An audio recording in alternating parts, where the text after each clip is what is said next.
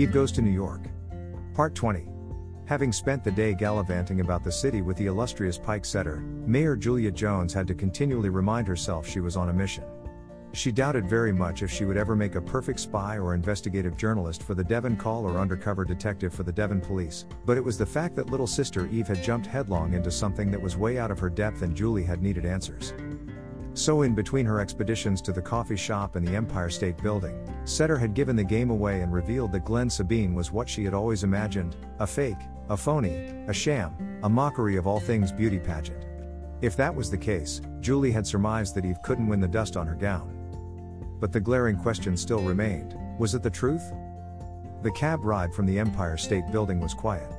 Julie pondered recent revelations in her mind while Pike Setter lit up yet another mini-stogie. He was staring at her through the shadows like a psycho measuring up his next victim. Was it her imagination or did the nod of his head ever stop moving? It was like he held a secret no one this side of St. Louis knew, but his nodding came across as creepy, like a Roberto Clemente bobblehead doll. Although he had mentioned that there was a rift in his relationship with his employer, Setter was still silent on his true motivation to help Eve. Julie wasn't buying the Sir Galahad act anymore. As she turned to meet his eyes with distrust, she had the distinct feeling that there was something he wasn't telling her, something he was holding back. As if he could read her thoughts, he spoke first to break the ice. "Why am I spilling this load of vitriol about Sabine?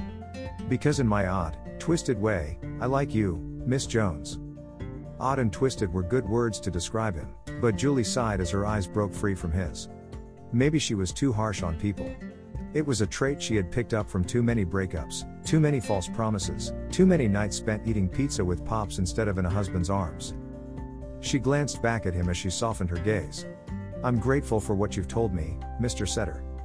Pike leaned into her space in the back of the cab, forcing Julie to lean closer to the passenger door. "Gratitude you can get in plastic containers these days," he said. "I'd like to see more of you. Can I?" Here it was. Not Sir Galahad at all, but a man with a single-minded mission to capture the Queen. Question was, could she allow herself to be checkmated by Pike Setter of all people?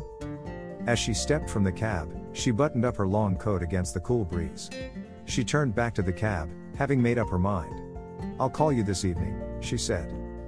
"Better if I call you," he replied through the open passenger window. "My employer frowns on moonlighting." As she watched the yellow cab skirt back into traffic, she shook her head at herself. "Juliet Jones, what have you gotten yourself into this time?"